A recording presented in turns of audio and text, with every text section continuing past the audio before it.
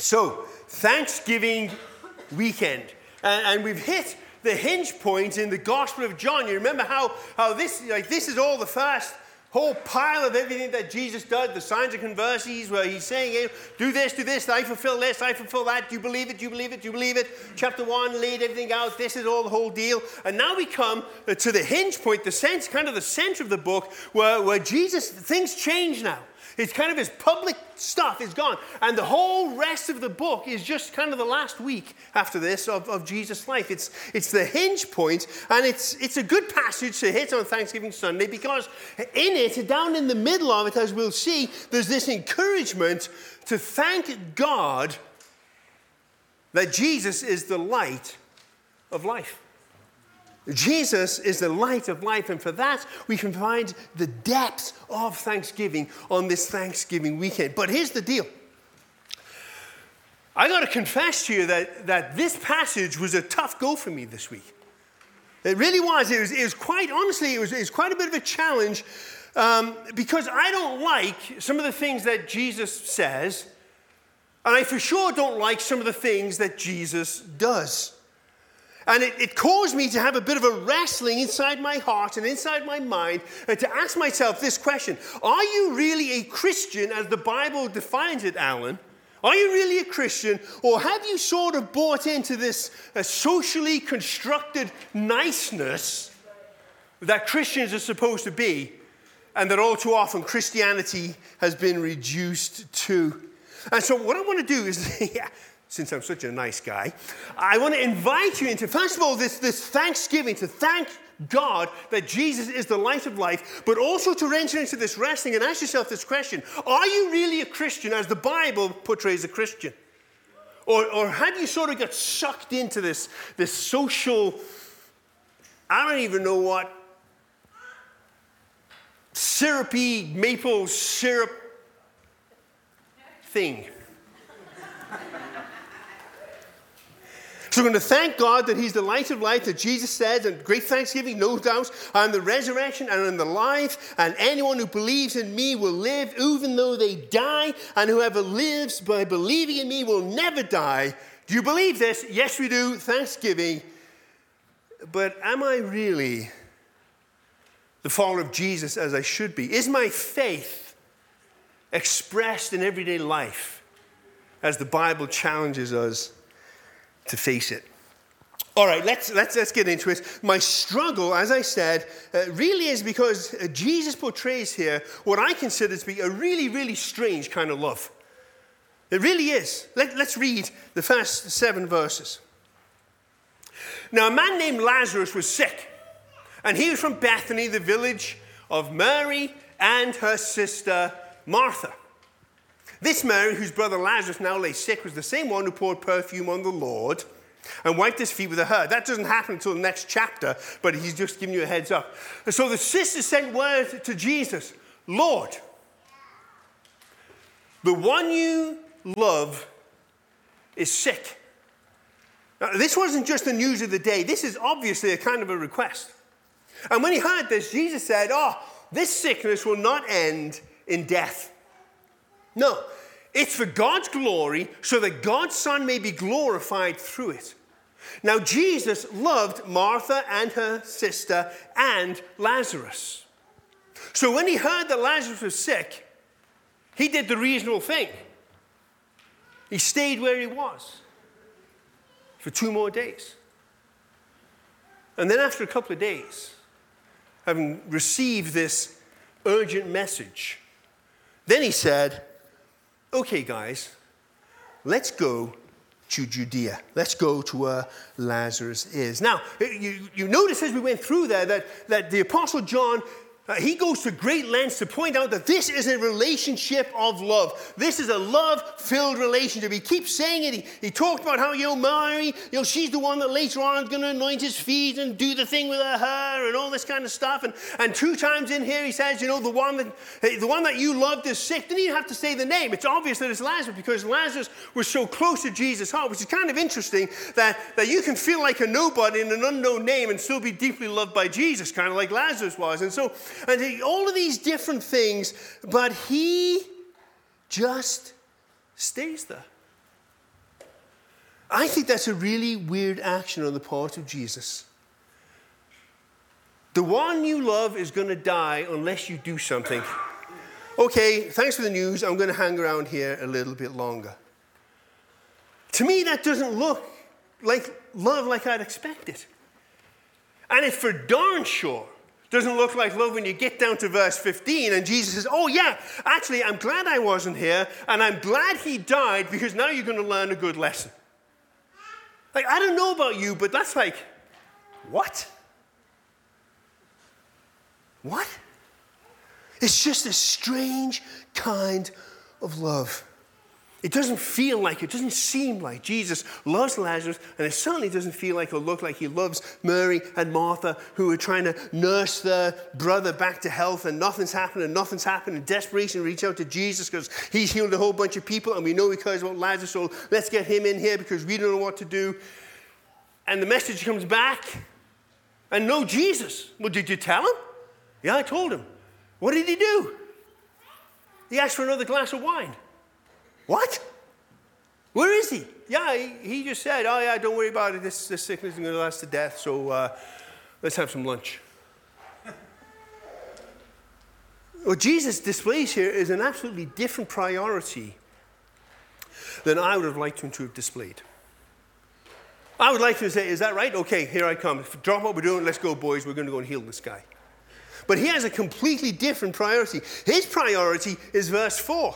He says, hey, you know what? Here's the deal. What's going on here is that I'm going to be glorified, or the Father's going to be glorified, and I'm going to be glorified through it, because my emphasis here, what I'm really interested in, is not how well you feel like you are loved, not how well you think I'm a great guy for reasons, Lazarus from the deal. What I'm all about is giving glory to the Father and glory to the Son. And that's going to take some suffering on their part. Holy. That isn't the Jesus I like to sing songs to. The Jesus that says, look, what's going to happen here is I'm going to be revealed as Lord over life and death as I fulfill my Father's will. And that, they tell us, verse 4, is the key to understanding this passage. And honestly, I find that rough. Because he has a very different priority than I do. He puts himself and the Father's glory at the center of this whole event. You know, I was helped to bring to a definition of this. I don't even know, discomfort is too mild of a word. Disagreements I have with God. He's never listened to my advice.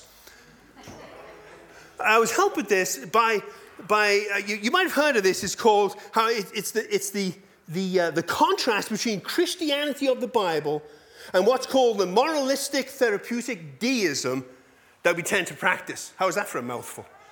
Moralistic therapeutic deism. I first heard, Tim Keller is where I first heard about this, but Matt Chandler pointed me actually to the original source, and it comes from a sociologist by the name of Christian Smith, who wrote the book Soul Searching, The Religious Spiritual Lives of American Teenagers from a few years ago.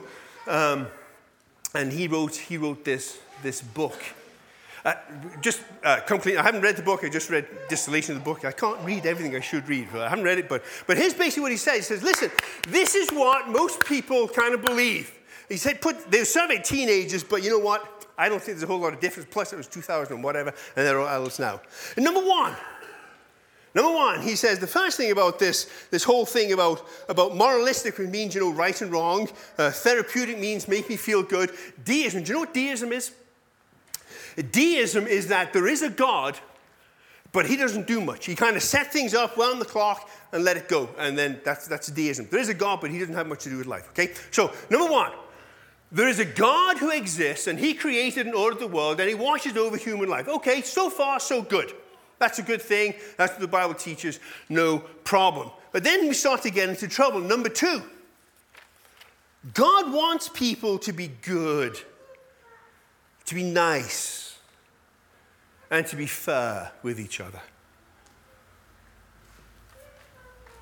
God doesn't want us to be good. He wants us to be faithful. He doesn't want us to be nice. He wants us to be forgiving and self-sacrificial and gracious and humble.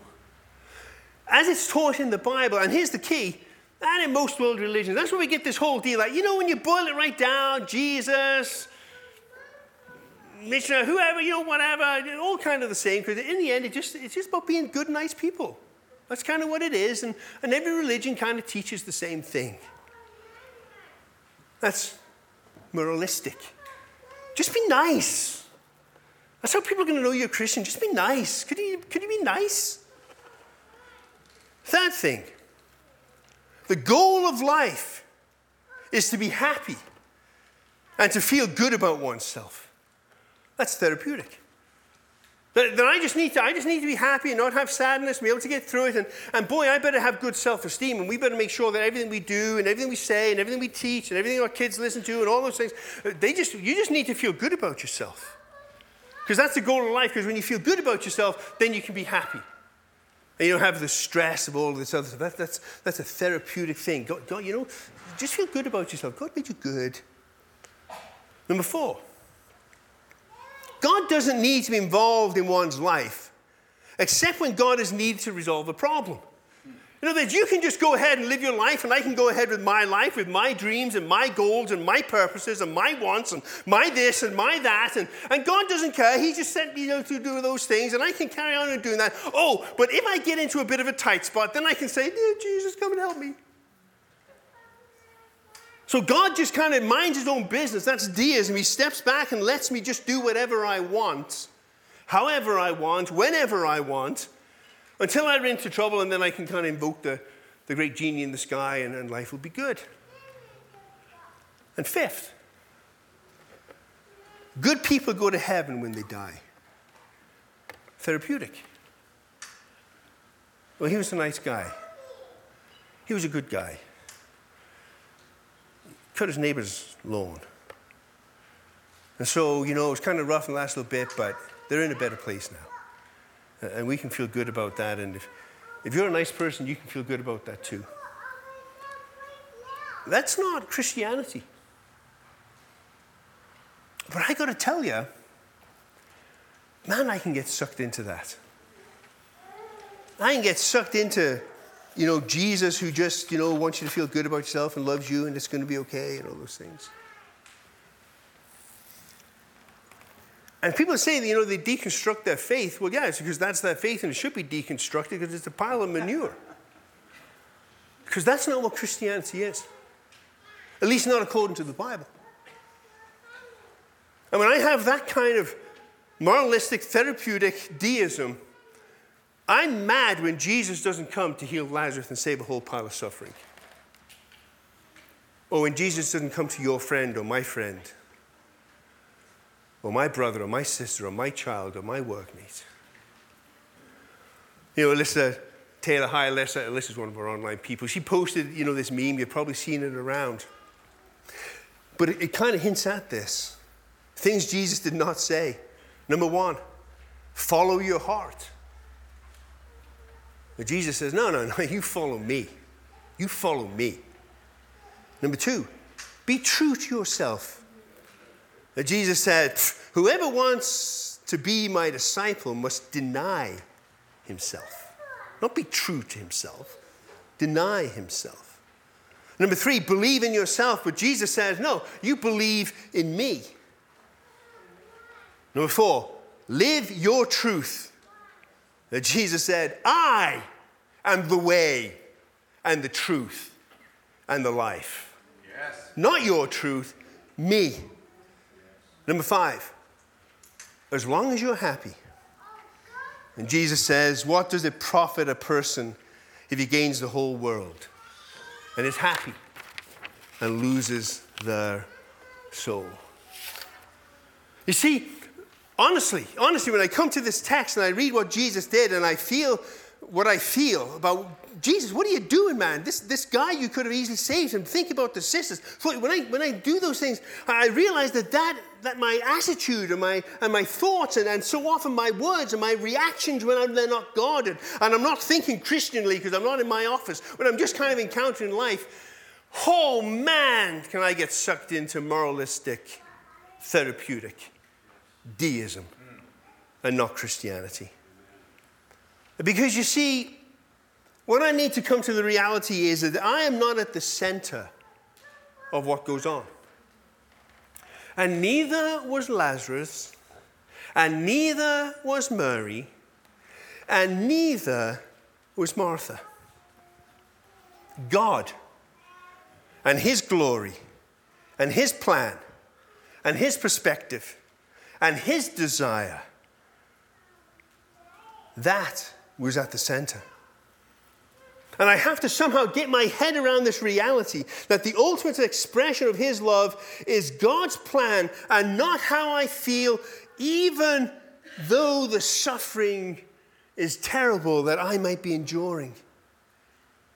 And the center of it is God forming me into his image so that I can enter into eternal life and he be given all of the glory. And that sometimes means that God leaves us and leaves me in the midst of my struggle and in the midst of my grief to achieve his purposes for his glory and ultimately for our good.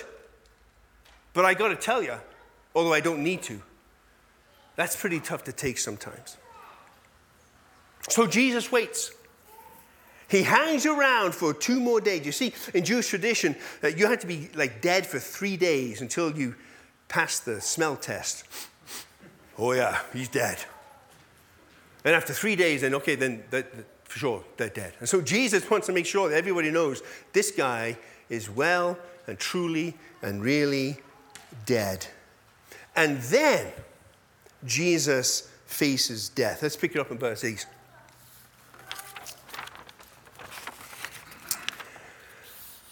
So he just said, okay, let's go back to Judea.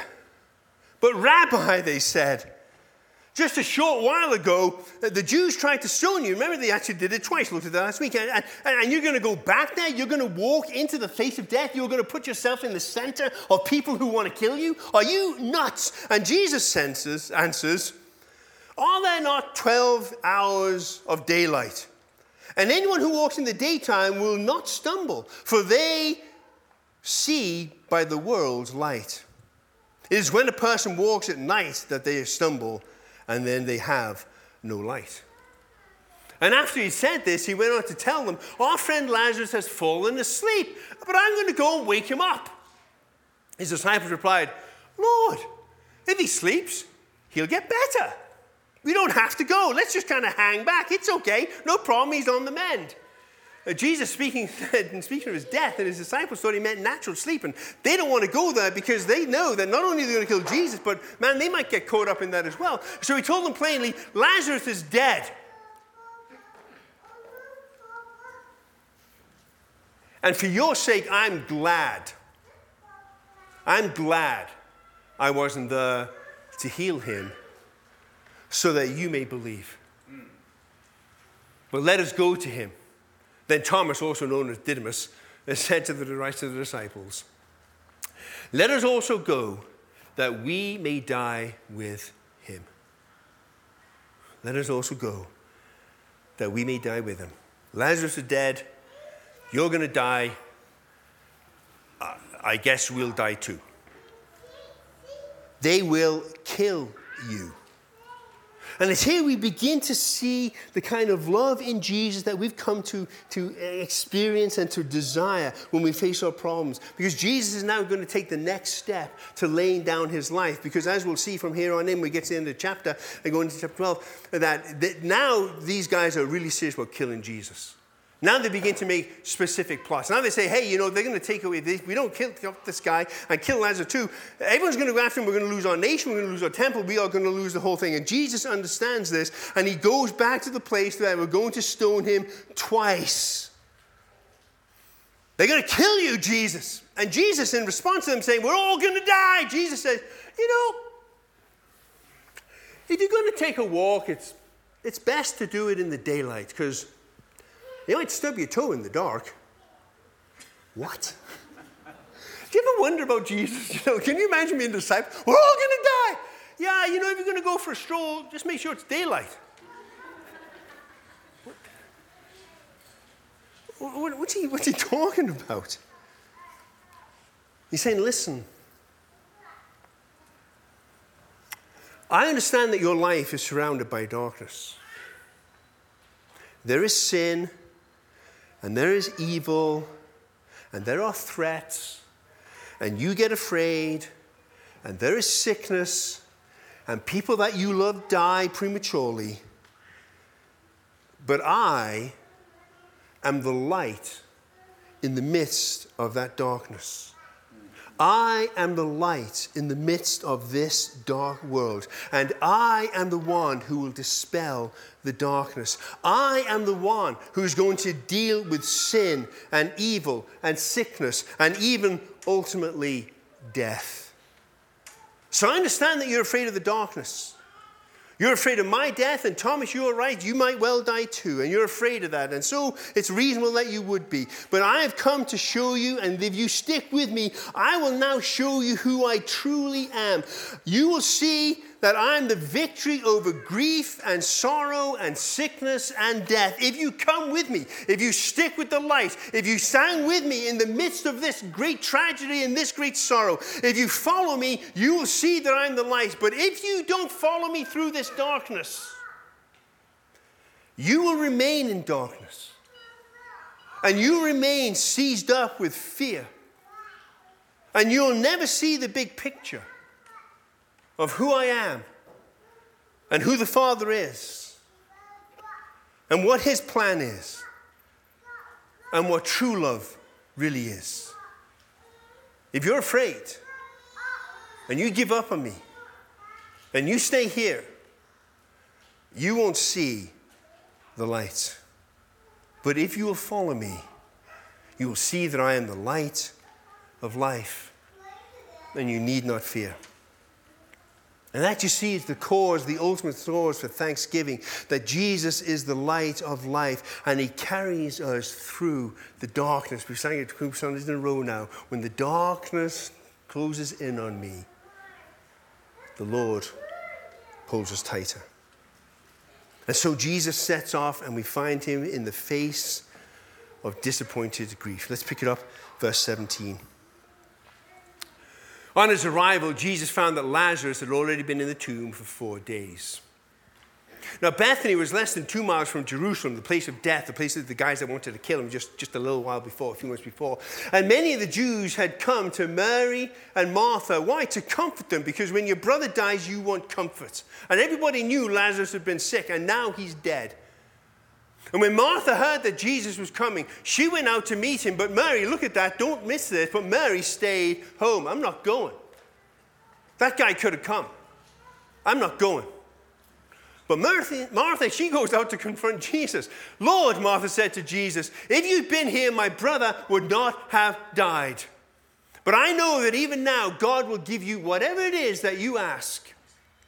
Jesus said to her, your brother is going to rise again. Martha answered, I know he'll rise again in the resurrection on the last day, and it's going to be awesome, I guess.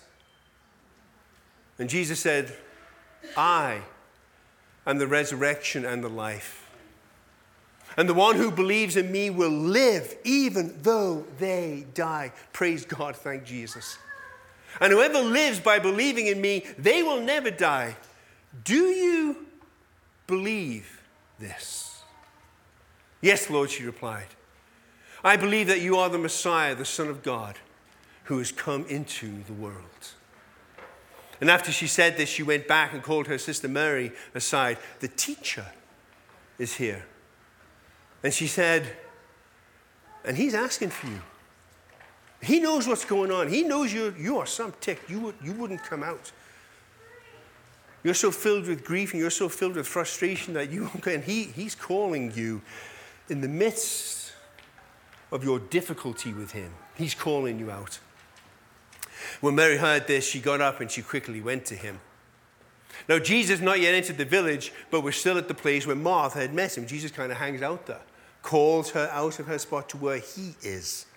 And when the Jews had been with Mary in the house, comforting her, and noticed how quickly she got up and went out, they followed her, supposing that she was going to the tomb to mourn there. When Mary reached the place where Jesus was and saw him, she fell at his feet. And she said, same thing, Lord, if you'd been here, my brother would not have died. It's interesting. Now, look at how different Jesus' response is to Mary the feeler rather than Martha the confronter. When Jesus saw her weeping, and the Jews had come along with her also weeping, he was deeply moved in spirit, and he was troubled. Where have you laid him, he asked. Come and see, Lord, they replied. Jesus wept. Then the Jews said, see how he loved him. But some of them said, could not he who opened the eyes of blind, which only God can do, could not he who opened the eyes of blind, couldn't he have stopped this man from dying? Yeah. Couldn't he have stopped this man from dying? What we see in Martha and Mary is disappointment, accusation, and maybe the threads, just the threads of faith remaining. We see in the actions of Mary, who stayed home, and Martha, who comes out and confronts Jesus. She comes out, and what she's saying is, you've got to enter into what's going on here. I mean, this is like some sterile reading that we read, a couple of thousand years later. But this is somebody whose brother she had been nursing for, who knows, for months or whatever. And in desperation reaches out to the guy that she knew had healed all kinds of people, and he didn't show up. And she's grieving, and she's ticked off. And it's like, you could have changed this. You've healed all kinds of people. You could have healed our brother. We sent for you. We asked for you. We waited for you. We sang a song, you're never going to let, never going to let, never going to let, never going to let me down. We sang that song. And you didn't come. And he's dead. And you could have stopped it. But you didn't show up. I thought you loved us. We know those questions and feelings, don't we? Yeah. Because people let us down. People that we thought were loyal to us. People that we thought loved us. People we married. People who were our parents. People who were our children. People who were our best friend. But worst of all, we know that feeling with God. I thought you loved me. I thought you were the healer. I thought you were the compassionate one. You could have stopped this. And you didn't. You didn't. Understandably, these sisters are caught in the past, in the present, and what could have been. And in their opinion, and maybe mine too, what should have been. God, you could have. God, you should have. And I don't understand. So I'm just ticked and full of grief. And then she says these words, they're almost sad. But even now, God will give you whatever you ask. Jesus, I'm hanging on by a thread. And I'm disappointed, and I'm ticked off, and I don't understand, and my brother's dead, and I thought,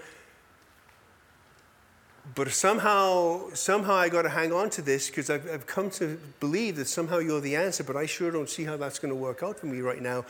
And so I'm going to say that you can change it even now, even though he's dead. But man, I don't know if I really believe that, because we'll see a little bit later on that she doesn't want them to open the tomb because it's like, hey man, he stinks. And so there's faith and there's non-faith. There's trust and there's non-trust. Oh man, do I know that. I don't know what's going on, but I got no other choice. I got to believe.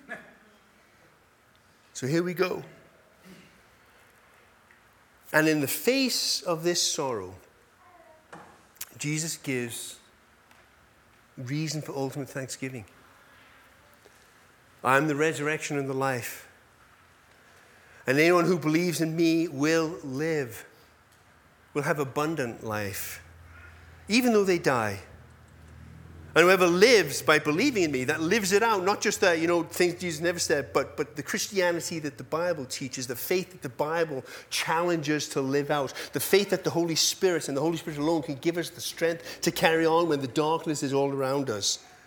Whoever lives out this belief, they'll never die. Jesus wants them to look ahead to the future, to the day of resurrection. And Martha says, I know that grand day is coming. But Jesus says, no, Martha, you don't understand. You can live in that hope and that reality right now. You can bring the future forward into today because the light of life is here. Reach into that future and bring in that hope. Reach out and bring me into the midst of this darkness. But that doesn't mean that there isn't a place for rage and sorrow in the face of sickness and death and darkness. What do you mean rage, Alan? Well, I want you to look at verse 33 and verse 38.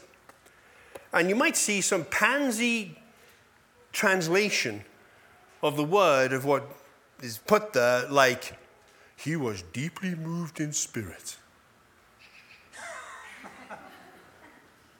Translator Sarah Rudin says, listen, that's a compound word that's used to describe an animal's cry when it's in distress. When you just shot it, or you're just gutting it, or it's trapped in a trap, and that cry, that anguish, that howling that will haunt you all your days. That's what that word is used for. This deep animal cry of distress. And so she translates it, Jesus howling deep within. Rick Watts says that Jesus is looking at the reality of faith and suffering in the death of his friend and the suffering of those women that he loves, and it enrages him. It enrages him. The word actually means he was shaking with agitation. God hates death. God hates suffering in your life. It came about because of sin. And sometimes I wish that he would just solve it like that, and sometimes he does. But honestly, you know what? Truth is, most of the time he doesn't. But that doesn't mean that it doesn't enrage him when you suffer. And it doesn't make God shake with anger when people die out of time. And this enraged Jesus was shaking with agitation. And then he enters into the sorrow of these sisters. And he weeps with them. I think that that's kind of interesting. Because Jesus knows what he's going to do. Isn't that kind of interesting? I mean, he could have just said, hey, don't worry about it. This kind of ticks me off. Lazarus, come out. But he doesn't. He enters into their grief and into their sorrow and into their confusion. And he weeps with them because he knows. And his suffering with them is saying, I know, I understand, and I know that this is hard. But there's a bigger picture here, and I got to show you the bigger picture.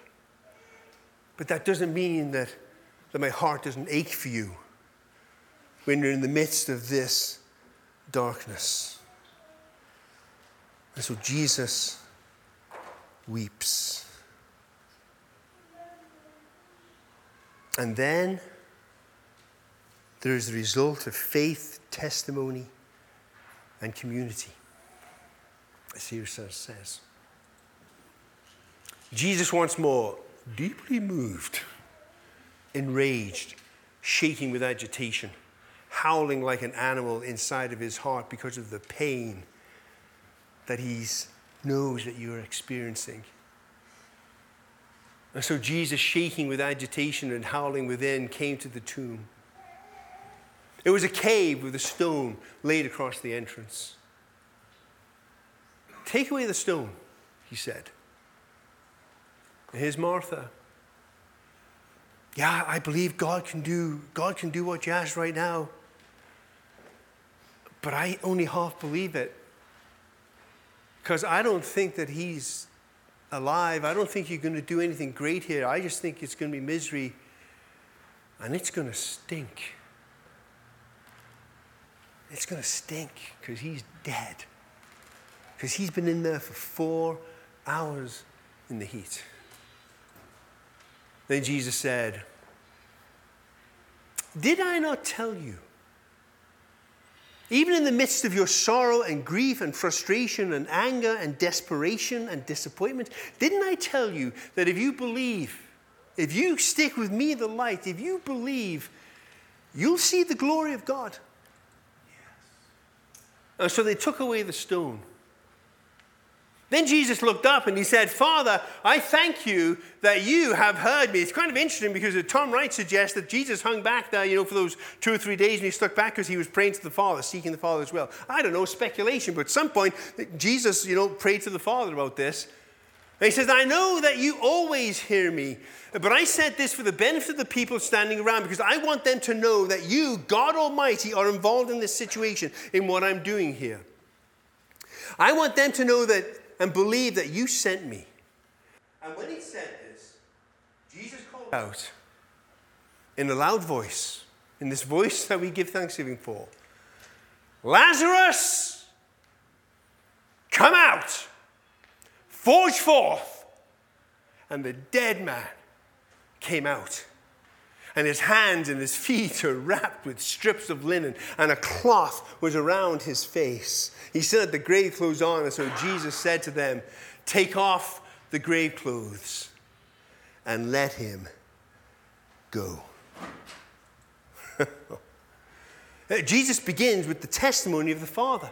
Because you remember, all through John, this whole thing, it's testimony. And who are the witnesses? And so what Jesus is saying is, listen, I'm going to do something here, and I'm going to call upon the testimony of God himself, that I'm the one who has command and lordship over even death, let alone sickness. And so, Father, I'm praying just because when this happens now, they'll know that it's you and me in unison. They'll know that you're giving testimony that I am the one who brings life, because I am the light of life.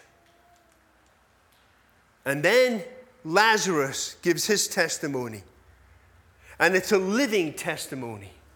It's a testimony of somebody who was dead, who has been and the ultimate victim of the darkness, and comes forward and says that I am now alive and Jesus has done this. It's the living testimony. And Lazarus says, I call my name, and then I ran out of the grave, and I ran out of the darkness, and I ran into your glorious day. I ran into the light because you are the Lord of life. And for that we give thanksgiving. And we hear testimonies of people who live in darkness and even death, and it feels like death, but somehow they stuck with Jesus with that little bit of faith that they had. Even now, Jesus, I know that you can make the difference here. You can do it, Jesus. I kind of know it, but I don't really know because I'm not sure you want to take the stone away. But this is all I got, so I'm going to hang on. And when they were able to hang on, they come out and said, somehow I lived. And it hurt and it was sorrowful, but somehow I lived. And for that we give thanksgiving. Because Jesus is the light of life who conquers darkness and brings us life. And then Jesus does this kind of neat thing. He invites the community to join in the resurrection and the celebration of life. He says to the people standing around, go take the grave clothes off. Because sometimes we need help with that, don't we? Sometimes we kind of know that, God has brought us through this, but that was such a miserable experience. That was such a bitter time that I've got a lot of anger in me. I've got a lot of blaming other people in me. I'm carrying with me a whole pile of shame. I'm still a little bit afraid. I dove into that dark and I wasn't dragged into it. And I've got a whole pile of guilt that I'm dragging with me because, Jesus did this, but I know I still did that and I'm still faced. All of these things, those are grave clothes. Fear and shame and guilt and blame and accusation. And unforgiveness, they're grave clothes. And sometimes we have to help each other strip those clothes off. Because sometimes our face and our eyes are still covered and we can't see to do it. And so Jesus invites those that loved Lazarus, go and help him strip those grave clothes off. Because he's not a dead man anymore. He's a living witness that I am the light of life. So this is a challenge for me, because I'm always putting myself at the center. And I'm always wanting Jesus to do what I want him to do, when I want him to do it, how I want him to do it, in my life and in the lives of the people that I care about. But what this passage challenges me to say is, listen, that's not what Christianity is. That's not what a follower of Jesus is. A follower of Jesus doesn't put you, Alan, or anybody else except Jesus in the center of what should be, and purpose and desire and all those things and glory. No, it's God. And when I put Jesus at the center, God is glorified. Death is defeated. The grave clothes that restrict me can be stripped away, and darkness dissipates, and I can dance in the light of life. And that, my friends, is reason for thanksgiving. Amen? Yeah. Amen. Almighty God, I want to thank you that you are so patient with us, and no matter how long we walk with you, I have so much to learn and so much to be challenged, and sometimes I'm faithful to what this faith really is, and sometimes I'm sucked into, I don't know, what I want it to be, what society wants it to be. I don't